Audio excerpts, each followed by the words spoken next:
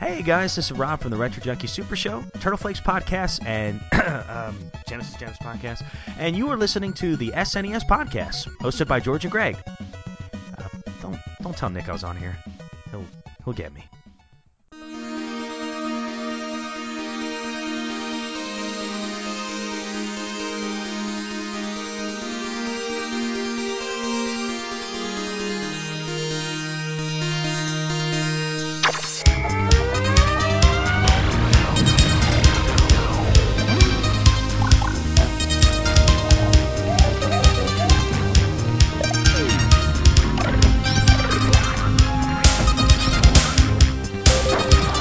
$200, a Super Nintendo setup costs twice as much as the old system.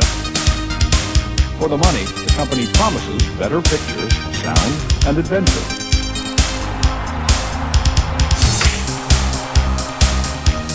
Now you're playing with power, superpower. You're the king, I tell you! The king! Only for Super NES.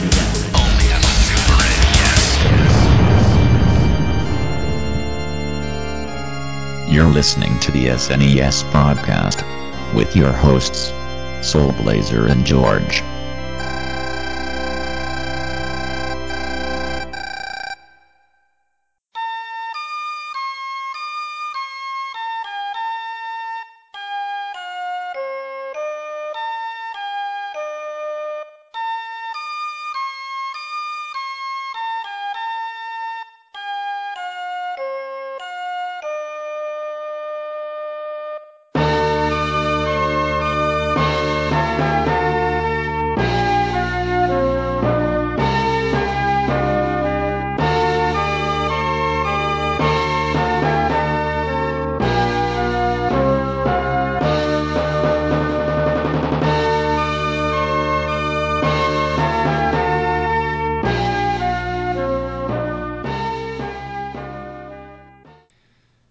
Hello, and welcome to the Super NES Podcast. This is episode number 44, and this is one of your regular co-hosts, Greg, and I'm honored to be joined by our other regular co-host, George. Hi. How's it going, George? It's going all right. I'm in a battle with Germany, and Greece is trying to bother me to go to war, and I just keep rejecting them. That sounds very, very familiar. Yeah. We are again in this episode talking about another port of like of a beloved PC game. Super Mario World. That never had a PC version. Like I thought it should have had a PC version. You could have. There actually was a company that did a demo of the first stage of Super Mario World to show Nintendo that they actually could do it on a PC. Like in Japan. I thought that was a different Mario game. It happened with Mario World too, but. But of course, I know there was I think it was like MSX version of Super Mario Brothers. Yes, I played that. It's pretty good. Okay. So, but anyway, we've already covered. But yeah, nope, this is not it because that one didn't actually come out. In previous episodes in this podcast, we've covered the console ports of SimCity and Populous. And a couple of other smaller games. But in this one, we're talking about the granddaddy of them all, perhaps one of the most well-known and praised and loved games of all time, and rightly so. Sid Meier's Civilization. Yes. Which originally came out for the PC by Microprose in 1991, and the Super NES version of the game was published by Koei in 1994. So I'm assuming most people listening. I'm assuming that most folks listening to this podcast know what Civilization is, or at least have heard about it. But for the few of you out there who probably have not played this, I think Ferg probably is like one of them. So, we probably should give a very brief summary, like what Civilization is. George, do you want to do the honors? Oh boy, I'm not great at explaining things, but all right. I mean, it's a strategy game, a turn-based strategy game where you you're the leader of a civilization, and you could become the leader of America or Greece and so on and so forth. And what you try to do is lead your civilization into victory. The earlier ones did not have many ways you can win the scenario, but as the whole series progressed, there was different ways where you can get the highest amount of technology and win, or you can win by having the greatest kind of culture, or you could just do the plain old way and just be violent and destroy every other civilization. Yeah. Yeah, it's a pretty good summary. All right. I was curious, so I did a look, and by my count, there were 12 official games in the Civilization series over the last 25 years. 12. Plus another like six like close cousins. Do you have a list of those 12 games? Yes, I do, sir. And thank you for asking. You have the original Civilization, of course, which is the version that was ported over to the Super NES. This version of the game actually did not get ported to a lot of places. I was surprised. That is surprising, because I feel like Civilization would be very popular. Yeah, that's what I thought too. The original version of the game, of course, was PC-DOS, and there was a version that came out later on that I'm counting as one of the official versions. That came the following year, called CivNet, which was a native Windows-based version of the Civilization, and it also had multiplayer support, hence the net in the name. So that version of the game got ported to Macintosh, Amiga, and Atari ST. So there was also Civilization 2 was available in 3 different versions. There was the original, Multiplayer Gold, and Test of Time. And side note, to this day, Test of Time is still my favorite Civilization game. Period, because of all the scenarios that they included in that game, and options and ways to play and whatnot. So, Civ 2 also got ported to the PlayStation and the Sega Saturn. So, well then, we might have to play that eventually on the PlayStation podcast. So there was Civ 3, Civ 4, Civ 5. There was the console version of Civilization Revolution. Which I think that might have been the first one I played. And I thought it was good, and then I realized that there were these Civilization games on PC, and then I looked at that game and I said, it's fine to bring console players into the series, but it doesn't go deep enough. Yeah, for what it is, it's perfectly fine, because it's perfectly fine, quicker.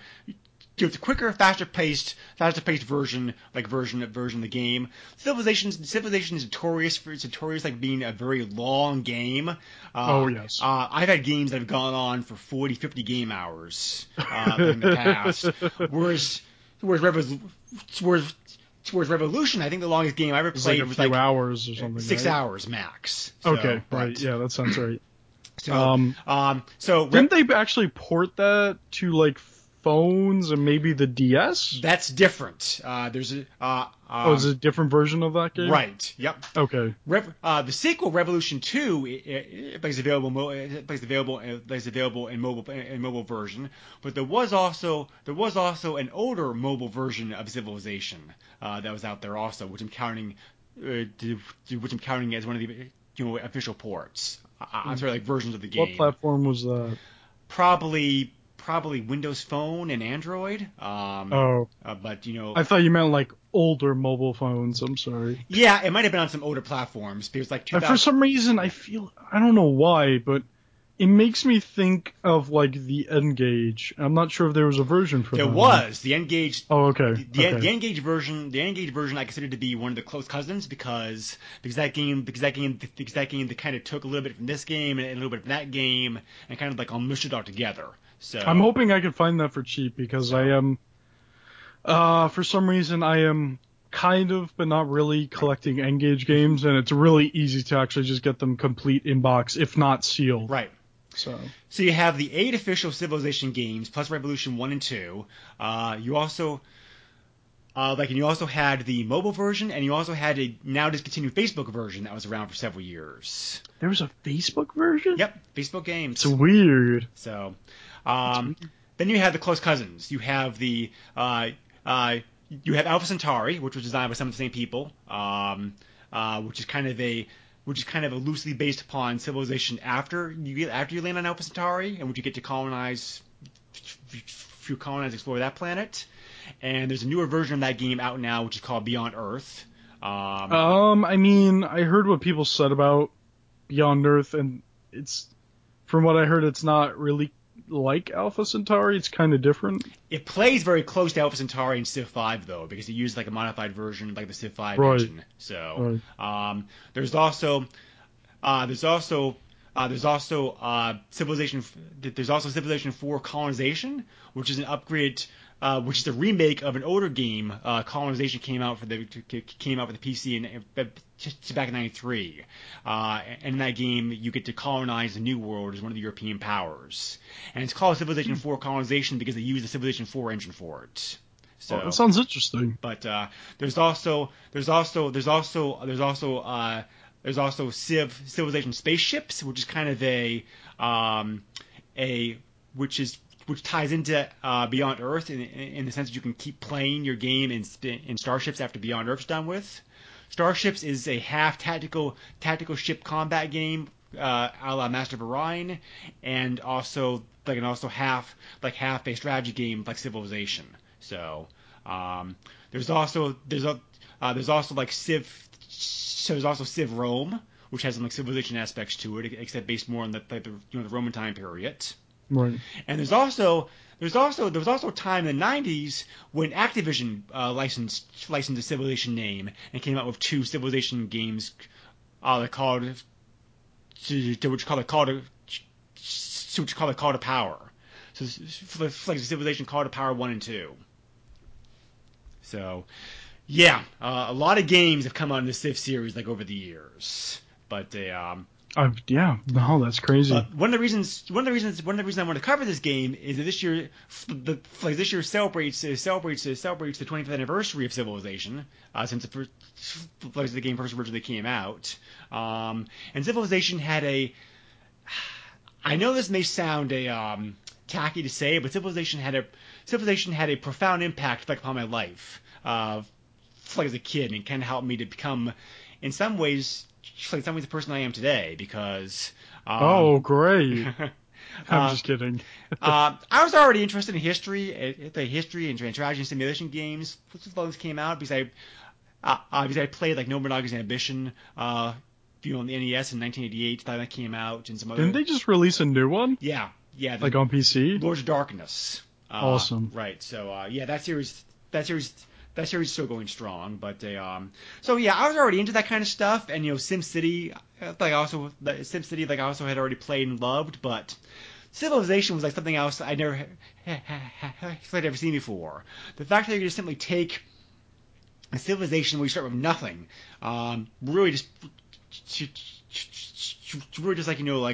like one settler unit and some text and to the dawn time, and just like build up a whole civilization, which combined combat and diplomacy and strategy and tactics and thinking ahead, and just it was very addictive. That just one more turn thing really started off with Civilization games, because I can't tell you how many times I'd be playing like midnight and be like, okay, I'll just do a half an hour more and get to bed, and the next thing I knew it was like 4 o'clock in the morning. So that happened to me like numerous times. But the manual for that game was also very, very good, and they also gave in it a bibliography of the sources they'd used. And the game was so good, it made me want to go to the library and check out some of the books to read to read more about Mesopotamia and the Egyptians and the Chinese and whatnot. And it really got me it really kicked out my love for history in the high year, so much so to the fact that I majored in it in college. I also went on to get a grad degree in it. So even though I'm not using my history degree right now, I don't regret doing it, because I still love history. I still love still love playing games of this irk, and I directly trace it all back to Civilization. So this game will always have a very special place my heart, that reason. You were not alive, George, when this game first came out. What was your first Civ exposure? Revolution, you said? Yes. Had you ever played original Civ before this podcast? No. Okay, all I right. think the furthest I went back was Civ 4, maybe? Okay. Yeah. Yeah, because Civ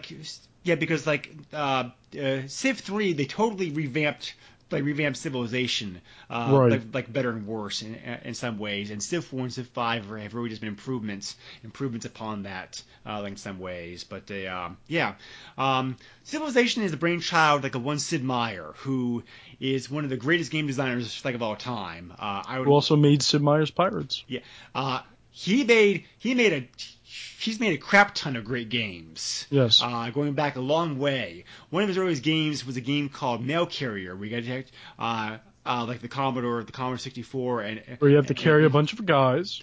Well, you're carrying a bunch of mail. Actually, the game's just simply a flying sim. Oh, it's that kind of mail. So it's like you're carrying around but it was but this came out in 87. It was totally ahead of its time.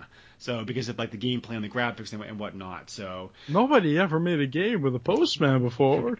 So for a long time, Sid Meier was associated with Microprose, where he cranked out numerous great games. Besides Civilization, he was also responsible for Pirates, like George said.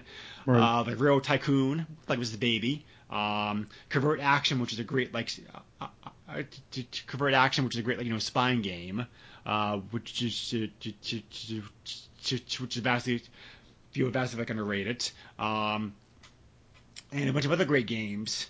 And he would go on to, in recent years, he's founded a company called Firaxis, which has been able to get the rights to a bunch of old Microsoft franchises and start making new games for those franchises. Right, they made the new XCOM games. There was a Pirates remake that came out. That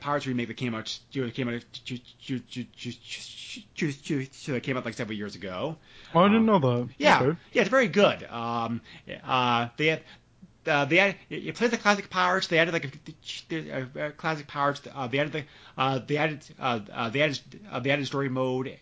They also added a couple other extra things onto it. So and they're starting making Civilization games, of course. But Sid Meier. Recently Sid Meier has also came out with the Ace Patrol games. Have you played those, George? No, but I've heard of them. They're great games. They have a very board game feel to them, where there's two games. One game set in World War I, and one game set in World War II.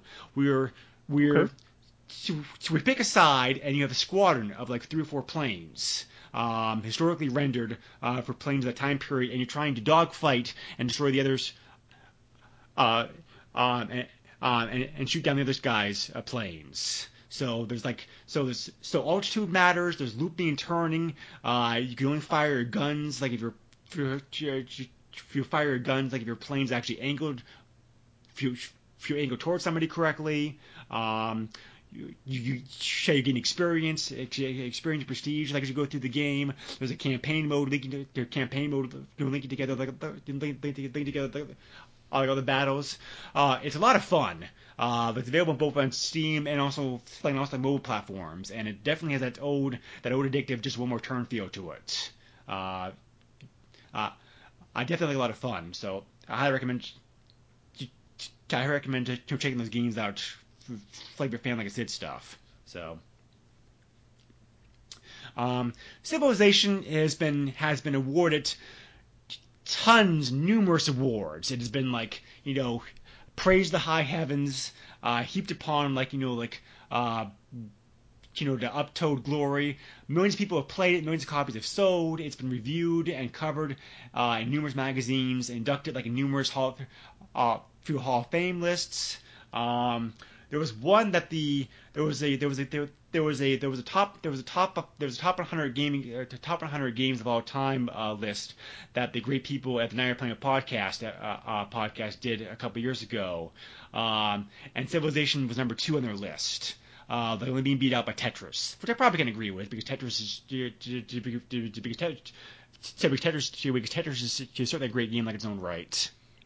Tetris is being made even now, although it's not so great.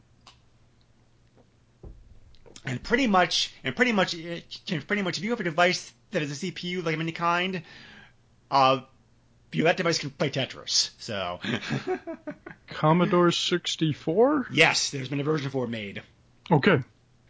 I mean, I've seen Tetris played on graphing calculators, on watches. That's right. On for your old-fashioned oscilloscopes, they have been converted to play Tetris. But so yeah, you pretty much can play Tetris like in everything. Not so much Civilization, because Civilization it was a lot more processor intensive. But wait, can you play Tetris on TVs? Yes, you can. Really? No, seriously. I think there was a TV in Japan. Japan several years ago I heard about that had some like built-in games onto it. Oh, okay. Well, I'm done asking questions. There was one of those sold in the U.S. too, I think, for a while. That's like a drop the mic thing right there. No, one of those. Yeah, I'm pretty sure one of those models. I'm pretty sure that one of the models was sold in the U.S. too, but it didn't catch on. So,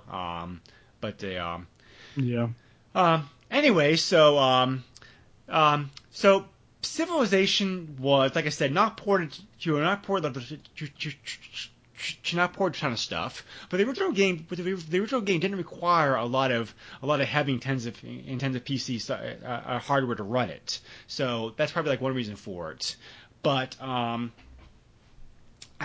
but curiously enough, as the game as time passed and the game gained steam, gained recognition, the well-known Japanese publisher Koei, who we've already talked about a little bit here in the podcast, who's been a publisher of strategy simulation games for a long time.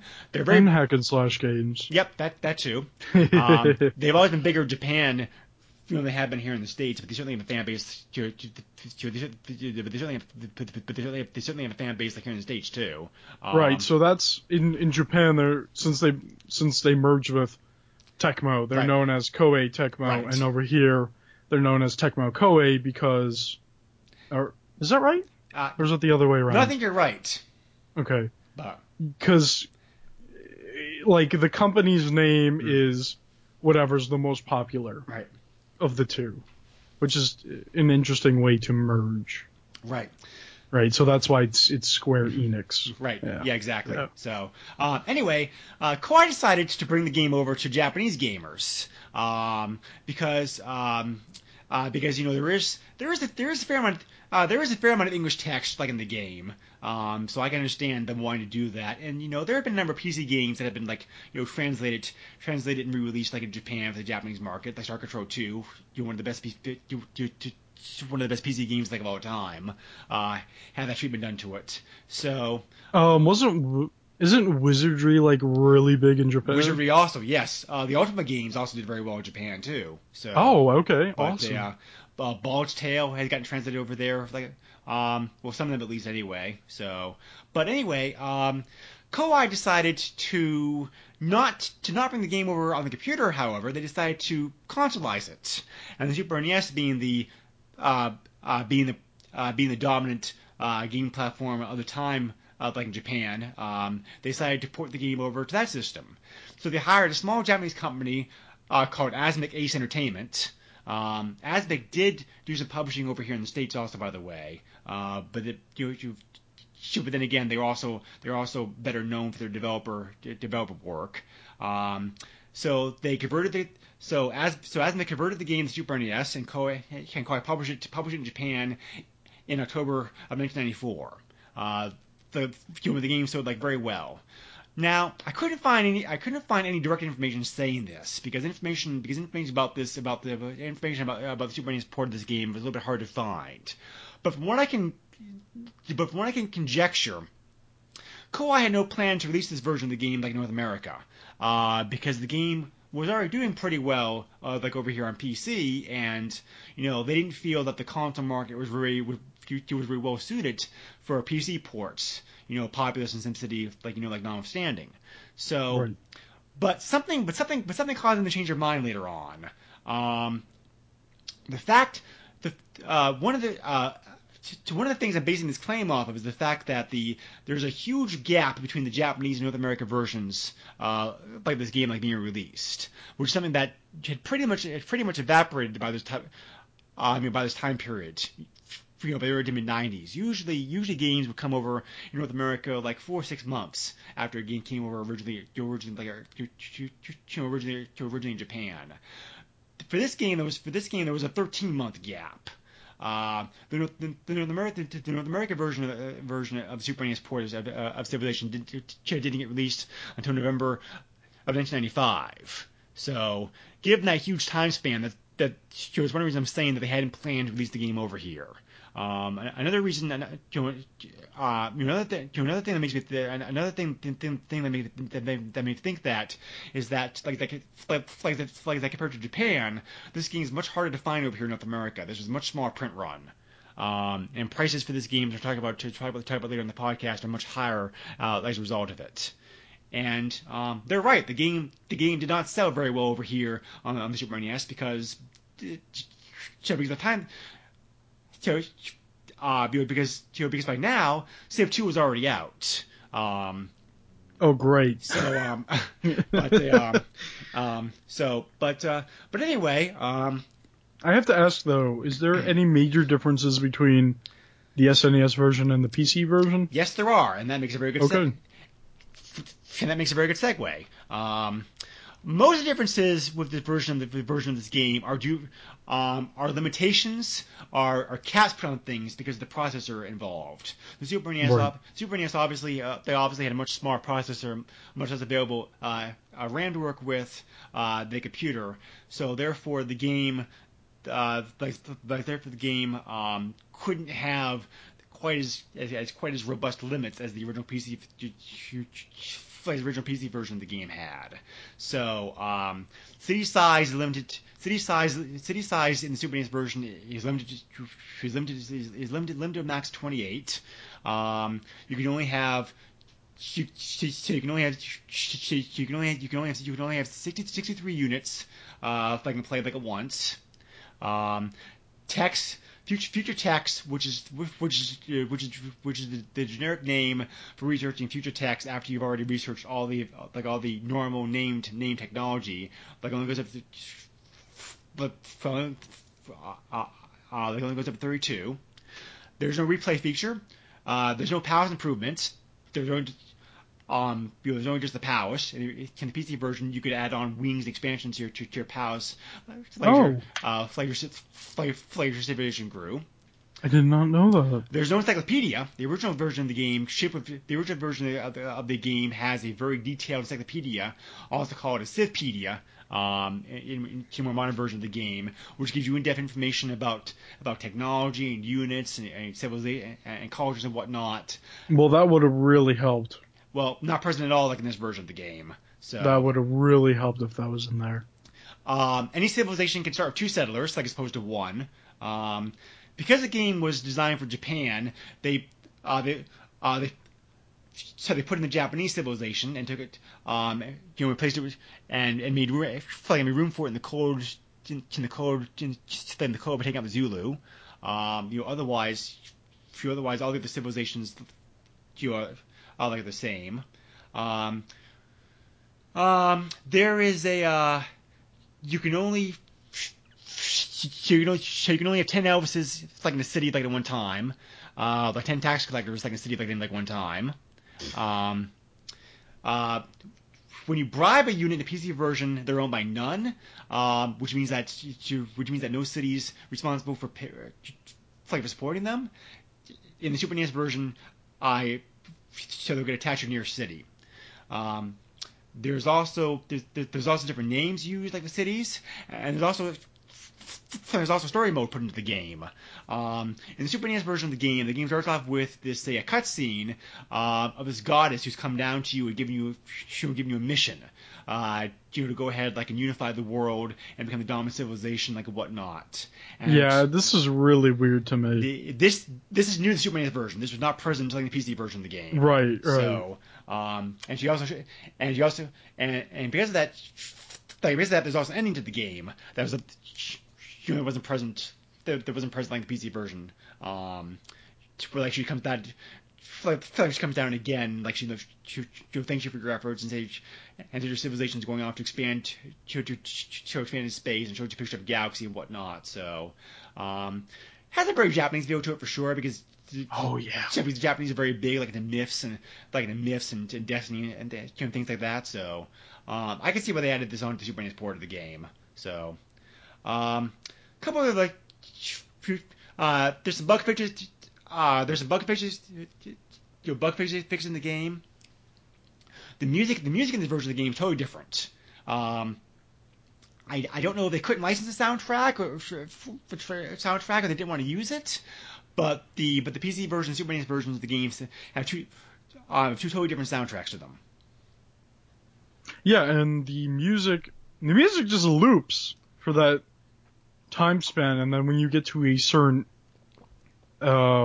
year, era, and so forth, it'll change the music, right. and it's so forgettable, and it just keeps looping, and it's alright, I guess. Yeah, it's decent music. It's not as good as the PC version, I think, but no, it does a job. Keep you entertained like we were playing. So, but also the Super NES version of the game was also one of the few Super NES games to support the optional mouse. Oh. Yes. So. Well, I should have plugged in my mouse then and used it, because I actually do have an SNES mouse. And this is advertised like right on the box cover. Actually, that supported the. Well, I don't have the box. Yes, I know that. I'm just saying.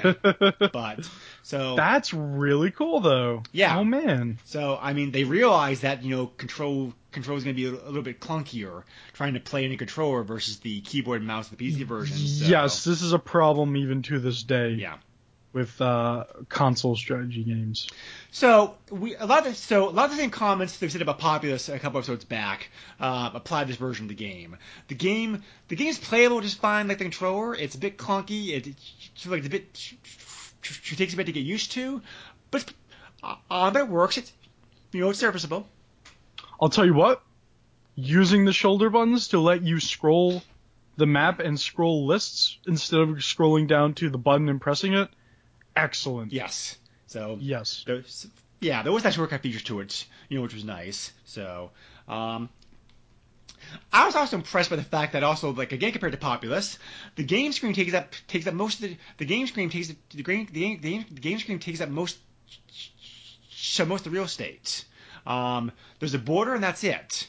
I think the game, the map we were playing the game on. That game really could have used no border being there because it would have been much easier. I think the border had to be there because of the engine, because of how they ported it over. I think that's what they said about it. Okay. So all right. I think they had to put it in there just to be able to give the because again the process is limited.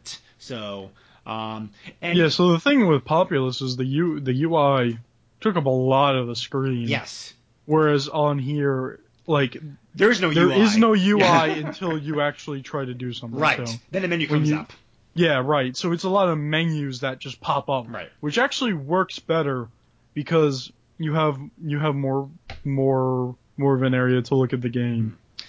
Well, I, of course, am very used to playing the original PC version of the game. And compared to that, I found the controls a little bit slower, a little bit clunkier. It felt really slow to me. It was a bit more aggravating. It works. It works. It's not bad enough to make you not want to play, but it is aggravating enough to where it could be a little bit slow trying to pick your option and go to another menu, pick your option for that and whatnot. So, yeah. And again, because of the Super NES processor, the whole game speed and pace is kind of slow. There is some sluggish gameplay going on here, I thought. Yes. But it bothered me, but I mean, it's a game for an old console. Mm-hmm. Yeah. So there's actually load time, like when it generates the map. It generates the map the start of the game. Yeah. Which is so weird to see on a cartridge. Yeah. I sat there and it was just loading. Wait, what? Yeah. And there's a very slight load time, like when you have units all over the map. The game changes from like changes from one like map to the other map. So a little bit of slow, a slight bit of low, a slight bit there, not that bad, but yeah, as far as being faithful, as far as being faithful to the PC version of the game, this is actually very, very faithful. I thought. Limitations aside, this is a very good serviceable, good version of the game as far as like being able to capture the gameplay and the essence, the essence of what Civilization was. It's a bit slow, it's a bit clunky, the controls take a bit to get used to, but all the same options are here. You have all the same civilizations, all the same units, they're all the same technologies. You still have the same. You still have the same three win conditions, which are time, conquest, or space race, which is like build a spaceship to go down for Centauri. The graphics look very good. I thought the graphics were actually upgraded for this version, like over the original DOS version of the game. So yeah, when you're talking to different leaders of civilizations, it looks pretty good. Yep, and the resource icons are very bright and colorful. Like right away what they are. The city scenes look nice. Very nice detail, like the cities and the buildings, the buildings like whatnot. So, there's abbreviation being used for some of the text and for some of the wonders, but they have to do right, that. yeah. So, yeah. But they like engineering will have like an apostrophe in the middle of it, and yep, exactly. Yeah, there's a few wonders that would have like the first word would actually just have the first initial, and then it would be the rest of it. So, George, I'm very curious to hear you talk about, since this is your first exposure to the original Civilization, and since you've been kind of raised up like the newer ones, what do you think about this game, like overall, as far as keep in mind that this is very close to what the original DOS/Windows Civilization was. Overall, I'm very curious to hear what your thoughts were being exposed to this version of the game, like the first time. So this game is tough to go back to if you are playing the new ones and you are used to yes, I agree with that. the new ones.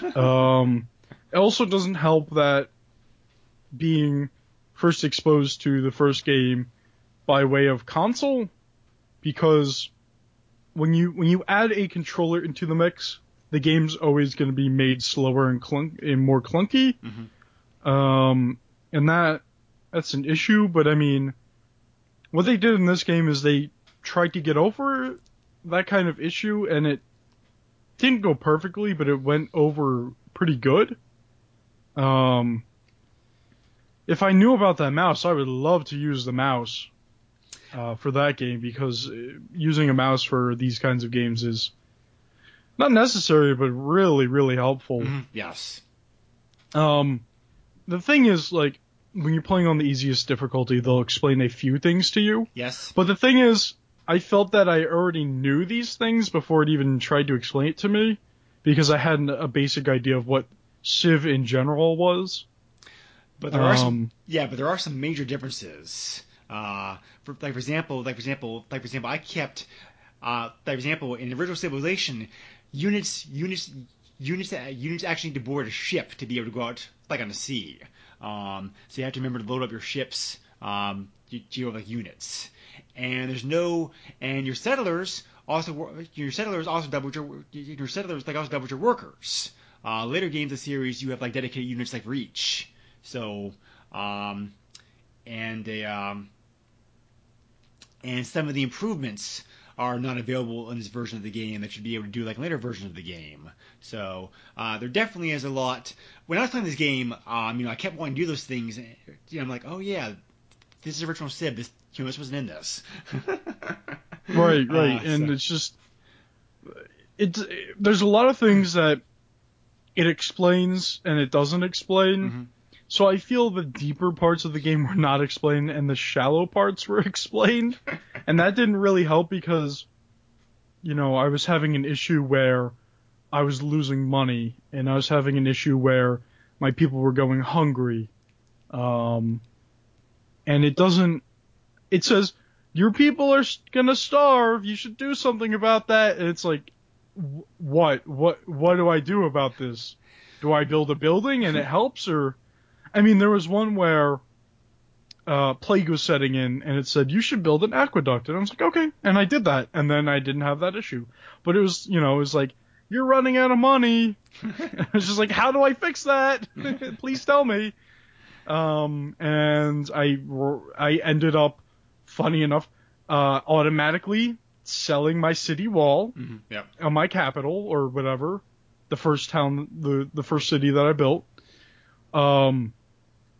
Which is really weird, like, we're running out of money, what do? Let's tear down the wall that's protecting us. It's pretty silly. I seem to eventually, like, found out,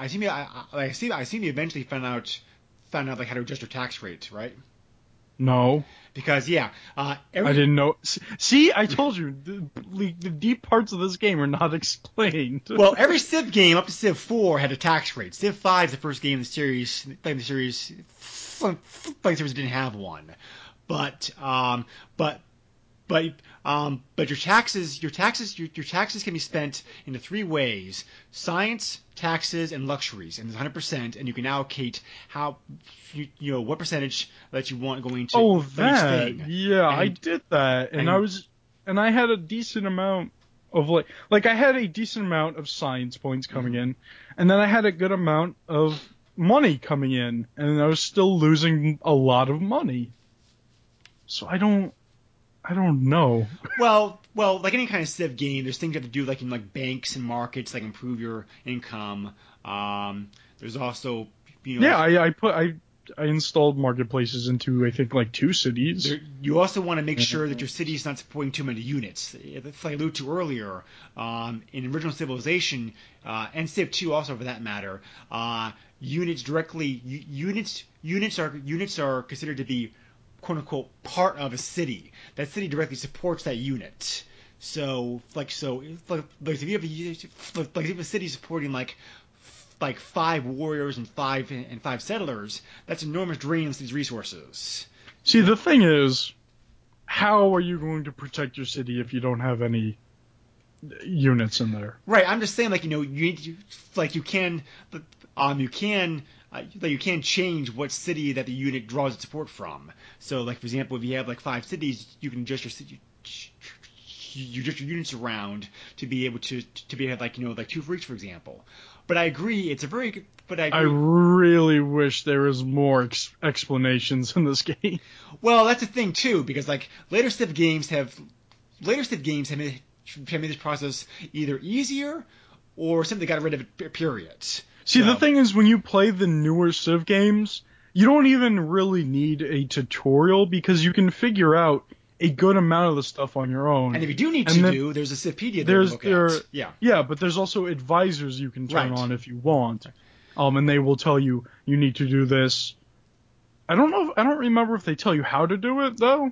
That's another I don't use advisors at all, so the DOS version of the game had advisors that you could actually call upon. Oh, okay. Call upon to be able to. Again, I assume because of memory and card size limitations taken out of this version. But right. But I remember Civilization Revolution, like advisors were everywhere and you cannot turn them off. Advisors. And that was the most annoying part. Right. Advisors were huge in the Civ 2 games. They're even worse there than they were in Civ. And by the time Civ 3, they became almost non-existent. So, but I don't use advisors. They're helpful. They're helpful. They're helpful with a couple of things, but what? I shouldn't go to war with Russia? Come on. Let me press that red button. I mean, it's definitely at the very least. I think this game was educational for you, in the sense that this is where the series started at. This is where it got. this is where millions of us 14-year-olds cut our teeth on playing like back in the day. Playing this like playing maybe not this version of the game, but Civ, like PC version, right? Exactly. So, Yeah. but they so oh no, I was really impressed by this version of the game because I had bounced off this game years ago. I checked this game out back when it was new, and I'm like, this is original Civ. It's clunky, it's slow. Why would I play this? And it's like I totally ignored it. Yeah. And a lot of folks did. Read the reviews. You read the reviews of the game when it came out. They were very mixed. Some of them were quite high, and some of them were quite low. And even nowadays, like modern reviews of the game are still like quite mixed. But I give them a lot of credit for being able to port the game over to Super NES and making a very playable version of Civilization. Yes, it's a big project to not only bring over a strategy game from PC, but to bring it over to the SNES, but also make it actually work and have the UI changed up so that it works for a controller and actually add mouse support to this game, which is insane because like modern console games, even with strategy games, they do not include any kind of mouse support, which is insane because you could just plug in any kind of mouse. Yeah. And you would think it would work, but they don't. Take the time to do that. Yeah. To be fair, in the PC version of this game, including version of Civilization, it didn't take me very long to have the keyboard shortcuts memorized. Oh yeah, that's another thing because you have so many keys on the keyboard you can use. And for Fortify, B for build road, or build city, depending on the game you're playing. See, I'm not crazy about keyboard shortcuts on those kinds of games. I just want to use the UI and get to where I need to get to. So I never really used the mouse very much in Civilization games once I got used to the keyboard shortcuts. But having said that, I agree with you. If you were one of the 5 people who had a Super NES mouse back in the day, this game certainly could be a lot easier to play. To play with mouse. So. We should talk about more mouse games. There's not very many. Mario Paint is one. Mario Paint's one. I really like that game. There's another PC2 console port, called Utopia: Birth of a Nation, which also has mouse support. Okay. And I do not know off the top of my head what other games did. I'll have to look that up. Oh wait, no, that's Super Scope. There are not very many, but yeah, but we should cover some of them. Mario Paint, most definitely. Mario Paint, yes, definitely. I like that game. But according to Wikipedia, there actually were more games that had had mouse support than I thought, but most of them were Japan only. Okay. Real quick, according to Wikipedia, the North American games that came out without support was Acme Animation Factory, Advanced Dungeons and Dragons, Eye of the Beholder, Arkanoid, Arkanoid Do It Again, Breakthrough, Doom, Fun and Games. Wait, Doom had mouse support? Yes, it did. That's awesome. Tokens, Lord of the Rings, Volume 1, Jurassic Park, King Arthur's World, Lamborghini American Challenge, Lemmings 2, The Tribes. That makes sense. Mario Paint, we already said. Mario's early years, preschool fun. We should cover that game too. Might and Magic 3, Nobunaga's Ambition, Operation Thunderbolt, Pisces, Populous 2, Revolution X, Shin's Revenge, Civilization, of course, Simant. I did not know there was a port for Simant. Yes, All right. All right. Super Caesar's Palace, Super Solitaire, T2, the arcade game, Tin Star, Toddlers, Utopia, Vegas Stakes, the unreleased Warrior Rome 3, and Wolfenstein 3D. Well then, Yeah, there are. that's a decently sized list. Yes, more than I realized actually. And I But can't believe Doom had mouse support. That's awesome. But All right. well, it makes sense. I certainly hope that Wolfenstein 3D and Doom have mouse support because those games would be very hard to play. Like I've do without I one. mean, if you're going back at that time and thinking, like, hey guys, do you want to make support for the SNES mouse? What? No, we have a perfectly fine controller. What are you talking about? Right. But I have to ask now. Do you use those shoulder buttons to strafe in Doom? Yes. Amazing. Okay, yeah, that's amazing. Okay. So look at this picture of the Super NES mouse. It's standard mouse, 2-button mouse. Came with mouse pad, which is nice. So released in released in 1992. So yeah, we'll have to do a special on the mouse later on. But Okay. Anyway, so getting back to Civilization, yeah, I can imagine controlling with the mouse would certainly be easier. The controller works fine. Works fine when you get the hang of it. It is, but it's slow. Yeah. Well, the whole game's slow because of the processor. The processor. Well, you're slow because of the processor. But yeah, that couldn't really be helped. But except for those limits, this game. Nah, you're supposed to overclock your SNES processor. But except for the hardware limits that are put into the version of the game, it's very close to the PC version of the game. The only major differences was the story mode added on, the different music, and the fact that the version of the game is single player only. Well, original Civilization was single player only. Although you could hot seat it. Do you know what hot seating is? Yeah. Okay, all right. This was a thing when I was a kid too. Well, it's an old term, but that term is also in PlayStation 2 games. Right. So. I'm not that young. I did want to mention here, I did want to talk about earlier. I read about it here for a moment. Because we got to the gameplay discussion. Civilization is not really. To be fair, Civilization is not really a unique game.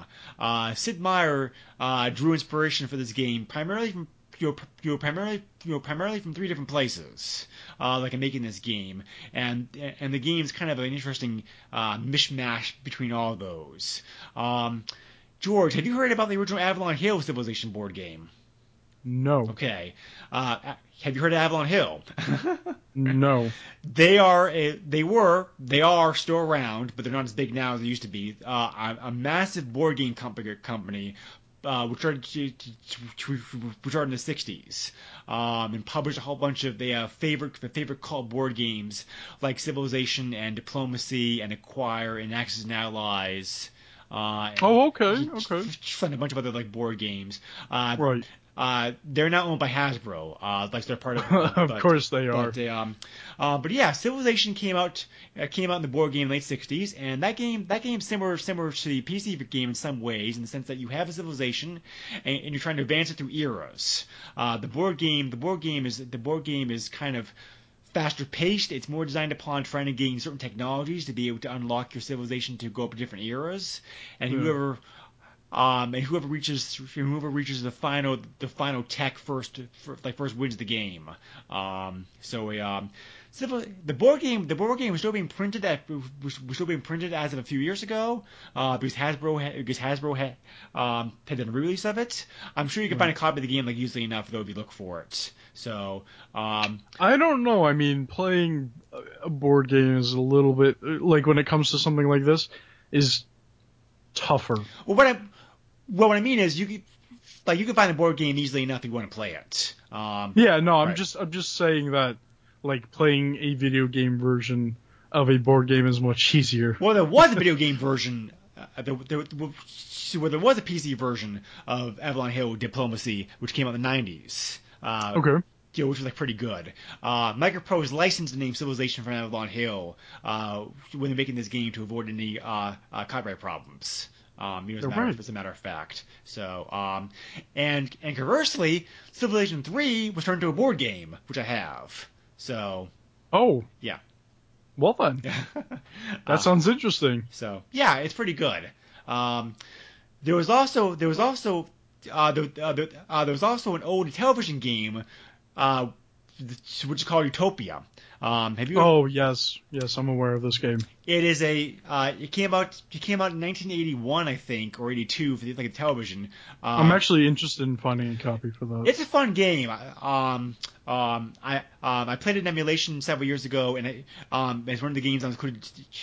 One of the games I was included like on the flashback. So yeah. Hopefully one day I can have all these consoles I have set up onto like one, like these older consoles I have set up to like a nice CRT, because you could just you could get an adapter and plug in those older consoles with the built-in RF cable or whatever, and plug it into a VCR and have the VCR output AV. Right. And you just get a switcher, and so it's actually not really that hard. It's actually very easy to get the older picture from the older consoles onto like a quote unquote newer TV. Yep, indeed. There's a lot of ways to do that. So yes, and I really can't wait till I get everything organized, because I do want the ColecoVision set up. I do want the Intellivision set up. I do want the Sega Saturn set up. So yeah. Just to talk about Utopia like real quick, because so anybody who hasn't played this game and enjoys Civilization really needs to check this out. It's really like bare bones though. Well, I mean, to its credit, it's a very old game. For its time, it was amazing. I mean, this game. Yes. You start off just a warning. Right. Yeah. Bare bones. Yeah. You start off as ruler of an island nation, and you're like, there's 2 islands. There's 2 islands of the map, and the game is ideally play 2 players. You can't play a single player. Like, there's not as much fun that way. The game was designed. The game was designed to be in 2-player mode.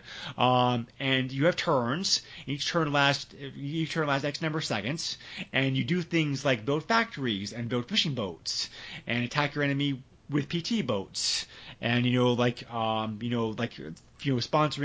sponsor rebels to show up like your enemy's island country to cause him problems, and you build factories. Like farms, and there's rain and storm patterns and whatnot, and whoever has the highest points at the end of the game wins.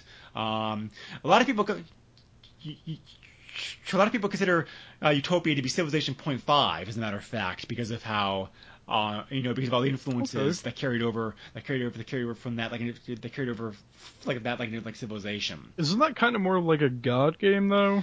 No, not really, because you're not affecting weather. You're not affecting the landscape. Oh, okay. You're just simply like you're running the nation basically. Okay. But there are a lot of like civ aspects to it, like in some ways. So, so the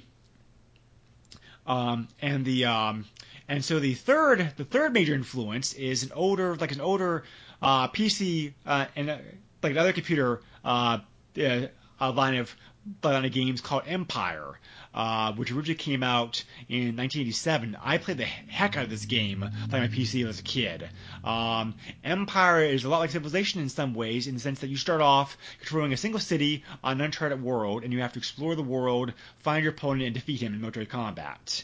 And you take over cities, and you build military units, and it's primarily just explore and conquest, but there's a lot that can be at least considered similar, if not inspired by Empire's gameplay that carries over to Civilization. So, all 3 of those games were kind of meshed together by Sid Meier, like in the making Civilization, and of course the formula has been improved and expanded upon and changed over the years also.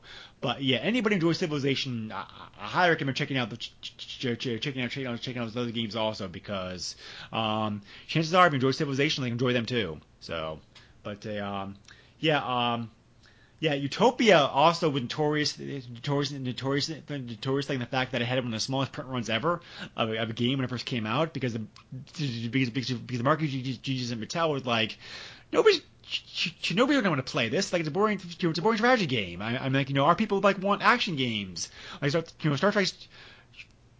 Star Trek, sold like 1 million copies, blah, blah, blah. So, of course, when everybody praised the game to high heaven, nobody could find a copy of the game. So,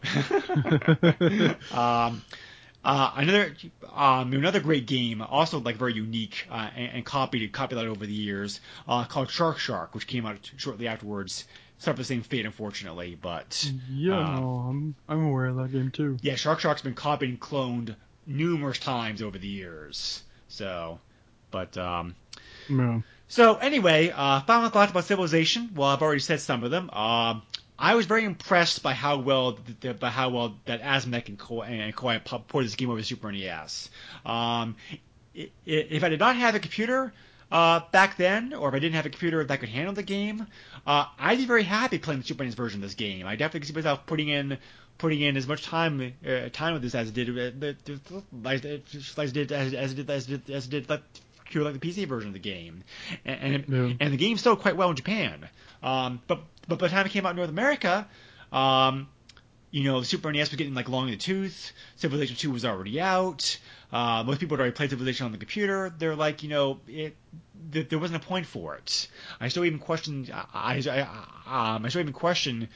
I know there were some people reading reviews and looking at YouTube videos in the game. I know there were some people who first Civilization like us in this game.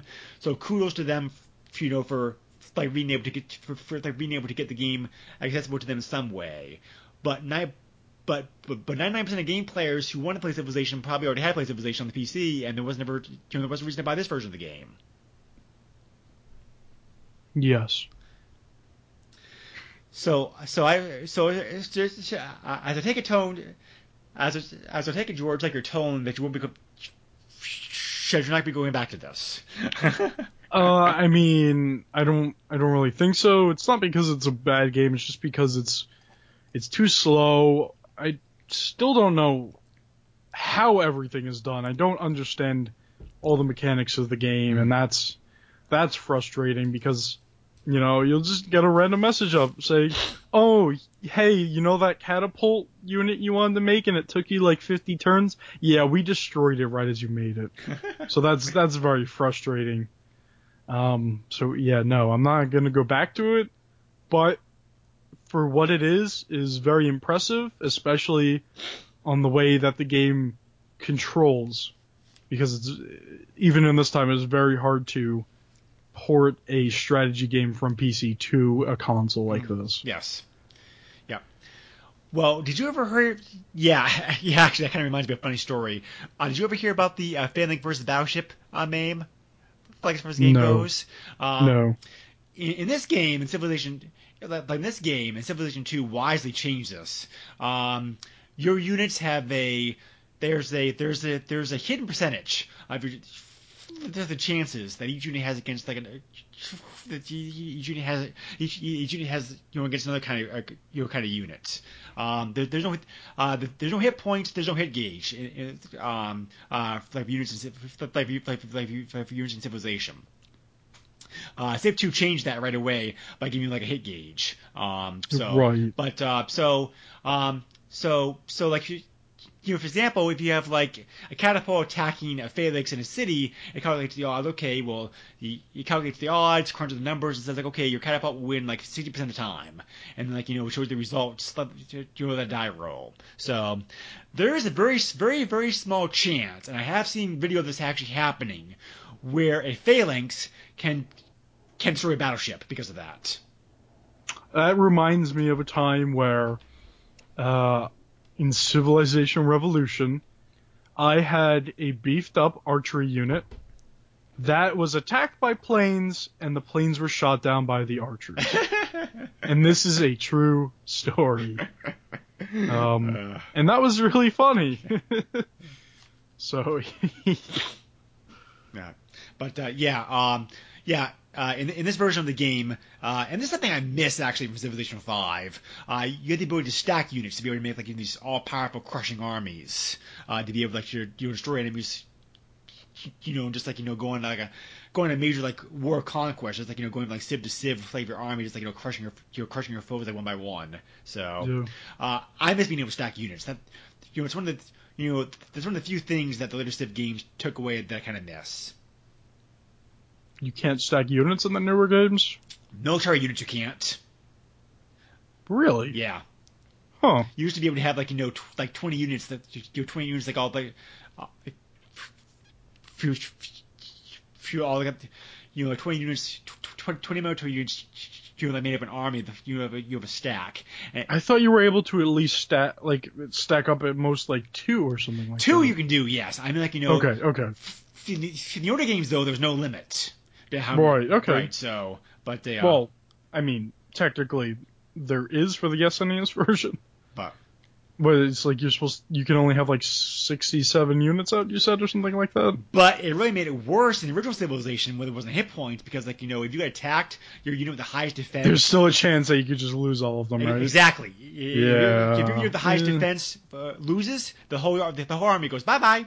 So, yeah, no, I like the newer versions of how fighting works. I cannot tell you how many times playing this game as a kid I was able to save my ass against the AI by being able to do that. Yeah, I can see that.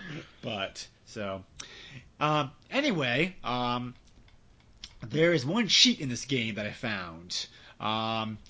If you want to be able to see the game, if you want to be able to beat the game right away and see the ending, play the game as Russia. Name your 4th town Mitsu, which is spelled Mizohu. And when you go into the city screen, it will show you every non-winter building. And the game will advance to the year 2000, and you have Future Tech 24. And so wow. And so therefore, the next turn, you'll win the game automatically, and you see the ending screen. So that's really weird. Yeah, it's got to be a bug in the game code. Oh, it's a bug? Yeah. I assume it's a bug. It's under glitches, so. Oh, okay. But that's really weird. Unless the programmers put it in, it's like a hidden feature. I can understand if you did that combination, it's the 4th city you built, and you build a specific building inside that city or something like that. But naming the city something specific seems kind of fishy. Right. I don't know if that's it could be a bug, but it doesn't seem like it is a bug because that's a very specific name to type out. Right. I don't know. Right. So on eBay, if you want to copy this game, it's a little bit harder to find, but prices for this game are not that bad. Are we going to play the guessing game? We can if you want to. I'm going to say $50 loose. No. Down. Really? Like I said, even though it's 30? Try lower. Really? Because like I said, this was a small print run, but because most people ignored the game when it came out, it's not in high demand. So it's 20? About that. Okay. There are 21 listings of the game currently listed on eBay, and again, this is U.S. version only. This game's much more common in Japanese format, and it never got released in PAL, so it's NTSC only. Right. 21 copies of the U.S. listing currently being sold. 30 copies sold recently. Prices include shipping, card only, ranging from $13 to $23. That's not so bad. There was only one cart manual copy sold for $25. One CIB copy for $4.30, and 2 sealed copies of the game. One for $46 and one for $100. The huge. Wow, that's a big jump. Because the sealed copy of the 46 is a bit beat up. So. Oh, okay. Right. So it's not too bad. So this game's okay to find cart. If you want CIB though, you have to be patient because not many copies of this game CIB show up. Right. But yeah, for $13, totally worth it, I think. If you have nostalgia for original Civilization or never played this version of the game, that is. So anyway, that pretty much finishes our talk of like the Super NES port of Civilization. I'm glad I gave it a second look because it definitely it's definitely a lot better like I had originally thought it was. And like I said, if I had this back then, without knowledge of the PC version, I would have been very happy with it. So, do you think your 10-year version of yourself, if you would have had fun playing this, George? No, not at all. I did not play those types of games when I was like 10. 15 then? 16? I don't think so. Let me try it this way then. If our ages like reversed and you had this game, back when it came out, do you think you would have bounced off it? Maybe? I don't know. It's kind of hard to gauge that. Sure. Yeah. And of course, we can always thank Sid Meier for coming out like this great game, beloved franchise. There have been I can't even tell you how many hundreds and thousands of games that come out over the years that have been inspired by Civilization. That have, Oh yeah, I mean a lot of games that come out now have some kind of inspiration behind them.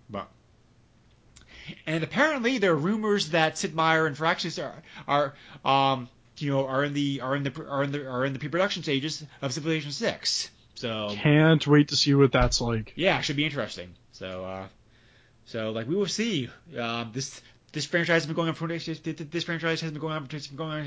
25 years now and shows no signs of stopping. Yeah, I don't think that it has any breaks. Not really. And you can play a Civilization game in pretty much any format you want to these days. Computer, console, handheld, phone. So, just wait till it comes out for like the microprocessors that are put into your brain. But first, they need to make a Tetris version. Right. So yeah. I'm curious. Yeah, you mentioned earlier, I am curious about the N-Gage version of this game because I looked at some videos of this online. It's a very Oh yeah, I am super interested in taking a look at what Civ is like on N-Gage because they made Sims for the N-Gage. They made Tomb Raider for the N-Gage, which was very interesting because it was just like the Saturn and PlayStation version. But this was also like a very late release in the N-Gage, and didn't get right. Because of that, this game's a little bit harder to find. There was an Elder Scrolls game. Yes, there was. I played it before. It's pretty good. Yeah, like it kind of is. So what's really funny about these N-Gage games? You can get an SD card reader and slide the game into an SD card reader, and you could actually just pull all the files off of it, and you can modify the files. Cool. Because there's no like lock system because, SD cards were not a thing at that time. Yeah. And it's really funny how it is. It's not exactly like an SD card, but it like if you put it in a reader, it will read the game somehow. I don't know how this works. It's really odd though.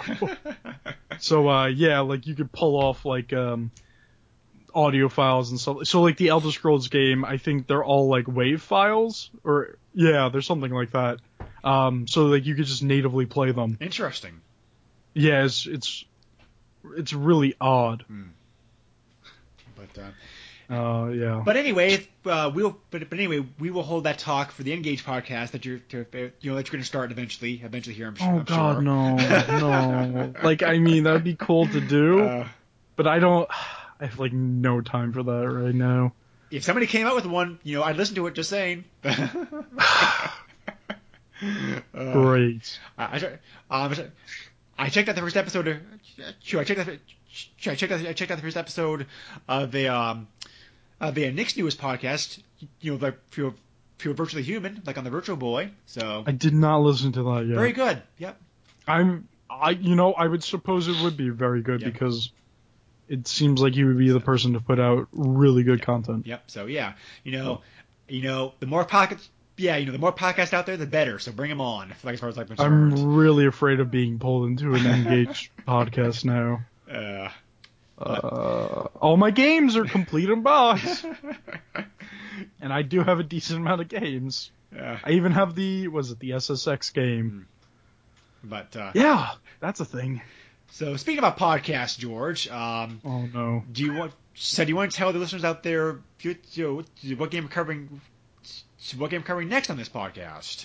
We are covering Shin Megami Tensei. Yes, which is our very first Japanese game. Yes. But there is a patch available for it. Yes, and this game is really different from the games that we've covered on this podcast so far. Well, I should hope so. Well, I mean, the thing is, this game has a really mature theme to it and a really mature story because it brings, the game starts with a murder. And I believe it was a murder of a high school girl. And it includes like demons, and some of it has to do with like religion, and so it's kind of creepy also in a way. Like if you have the time, you should play along because I feel like this game is worth it. Yes, George very kindly sent me. George very kindly sent me like a copy of the patch. So I will work to try to get it to apply to a ROM, and make the patch available, like available on Facebook pretty soon.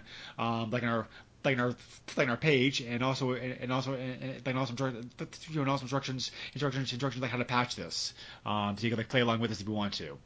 Yes. So I actually have the card of this, and I'm playing through my Retron 5, and it's patching through there, so I have like no work I do. Yeah. So if you have like one of those too, that's another option. Your option for you also. So the thing is, this game you will get lost in because a lot of the game looks the same, and it's a first-person dungeon crawler. Right. Ooh boy. Also, it's a Japanese game, so lots of grinding because it's an RPG. Right. So yes, definitely. So definitely listen to our next episode to be able to get a taste of something that we need to get exposed to. If you're outside of Japan. Yes. And the episode after that is also going to be like very special, because George is going to be taking us, to a short break like that episode. That's why it's special. It's special because I'm not going to be on it. No, I mean like it's special for other things too. But I'm just saying like beforehand that bunch of guest hosts. Yes, 3 of them so far. We're going to be covering. Wow. We're going to be covering the Star Trek games that came out on the Super NES. There are 3 of them all together, and tentatively lined up at this point to appear on the podcast with me are also 3 other guys who also love Star Trek as much as I do. You have the great Aaron Hickman. Yeah. Nice comment there, George. But What? I just never mind. But you want on the next episode, right? So you gotta be nice to him. Nice. I'm always nice to Aaron. So yeah, Aaron is from Genesis Gems and Retro Obscura. Very great podcaster. He's been on this podcast several times already in the past himself. So always fun talking to him. Always. We're gonna have. I cannot pronounce this guy's last name, so I will not try doing it at the moment. Joe, who does the Great Upper Memory Block podcast, which is a podcast dedicated to DOS and Windows pre-XP gaming. Very great podcast.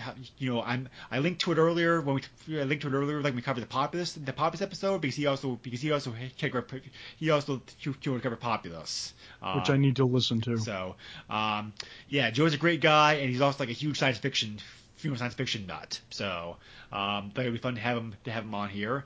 And third, we're tentatively supposed to be having Christian from the Link's Game by Game podcast.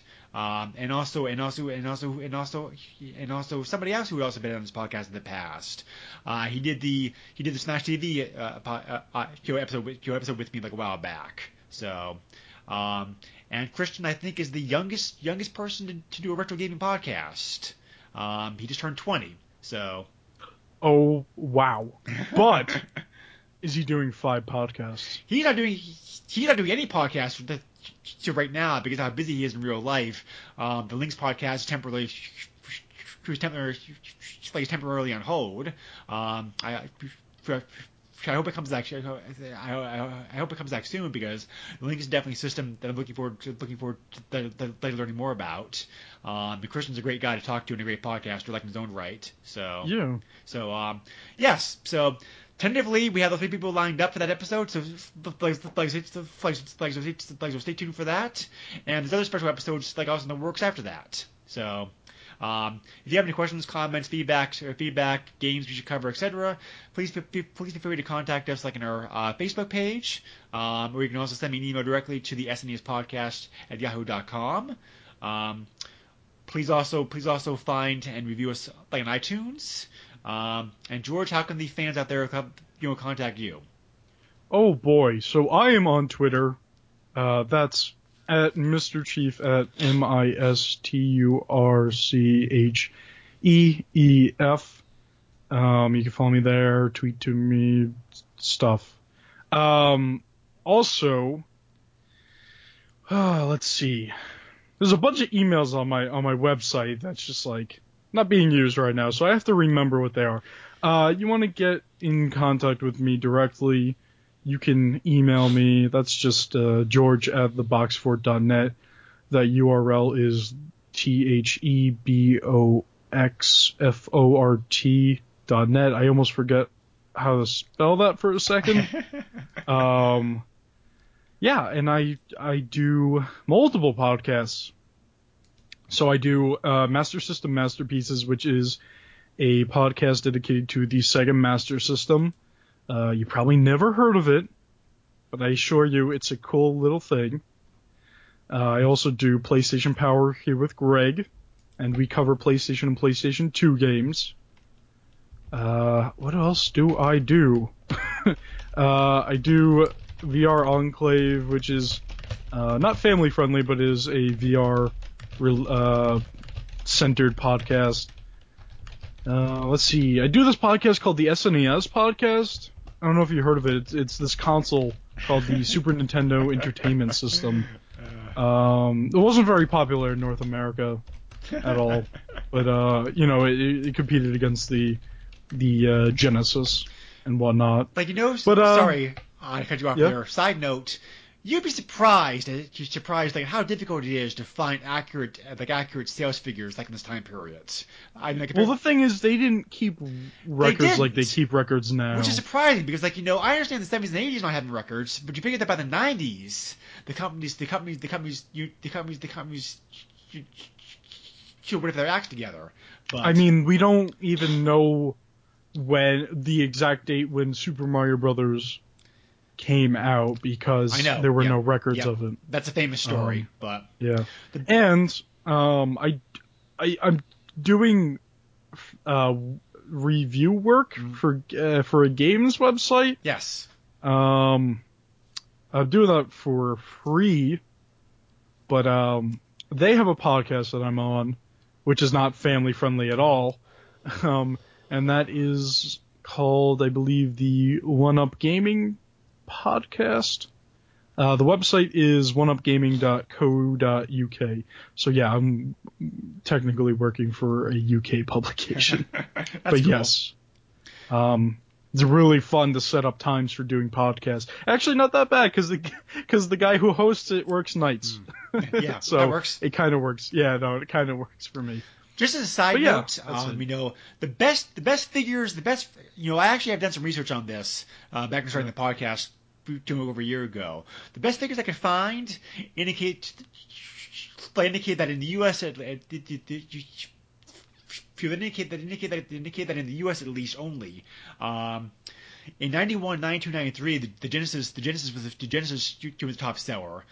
something in 94, 95, 296 the Super NES, the Super NES, like regained the number one spot. So Okay. because Sega by then had started to shift their focus more toward the Sega CD and the 32X, and Nintendo had games like Star Fox and Donkey Kong Country, stuff like that were coming out. So, but So it's Sega made a few mistakes with that stuff, but let's not get into that right now. Right. Let's end this podcast finally. Yes, indeed. So if you listened this far, thank you very much. Thank you. And go treat yourself to a cookie because you deserve it. I want a cookie. I was part of this podcast. I should get 2 cookies. Okay. He just brushes me off. Let's stop this and go have our cookies then, George. All right. Okay, y'all. Thanks and take care. Nintendo controls 80% of the video market. But no matter how you play the game, or which game you play, things definitely have come a long way since Pac-Man. Now you're playing with power. Super power.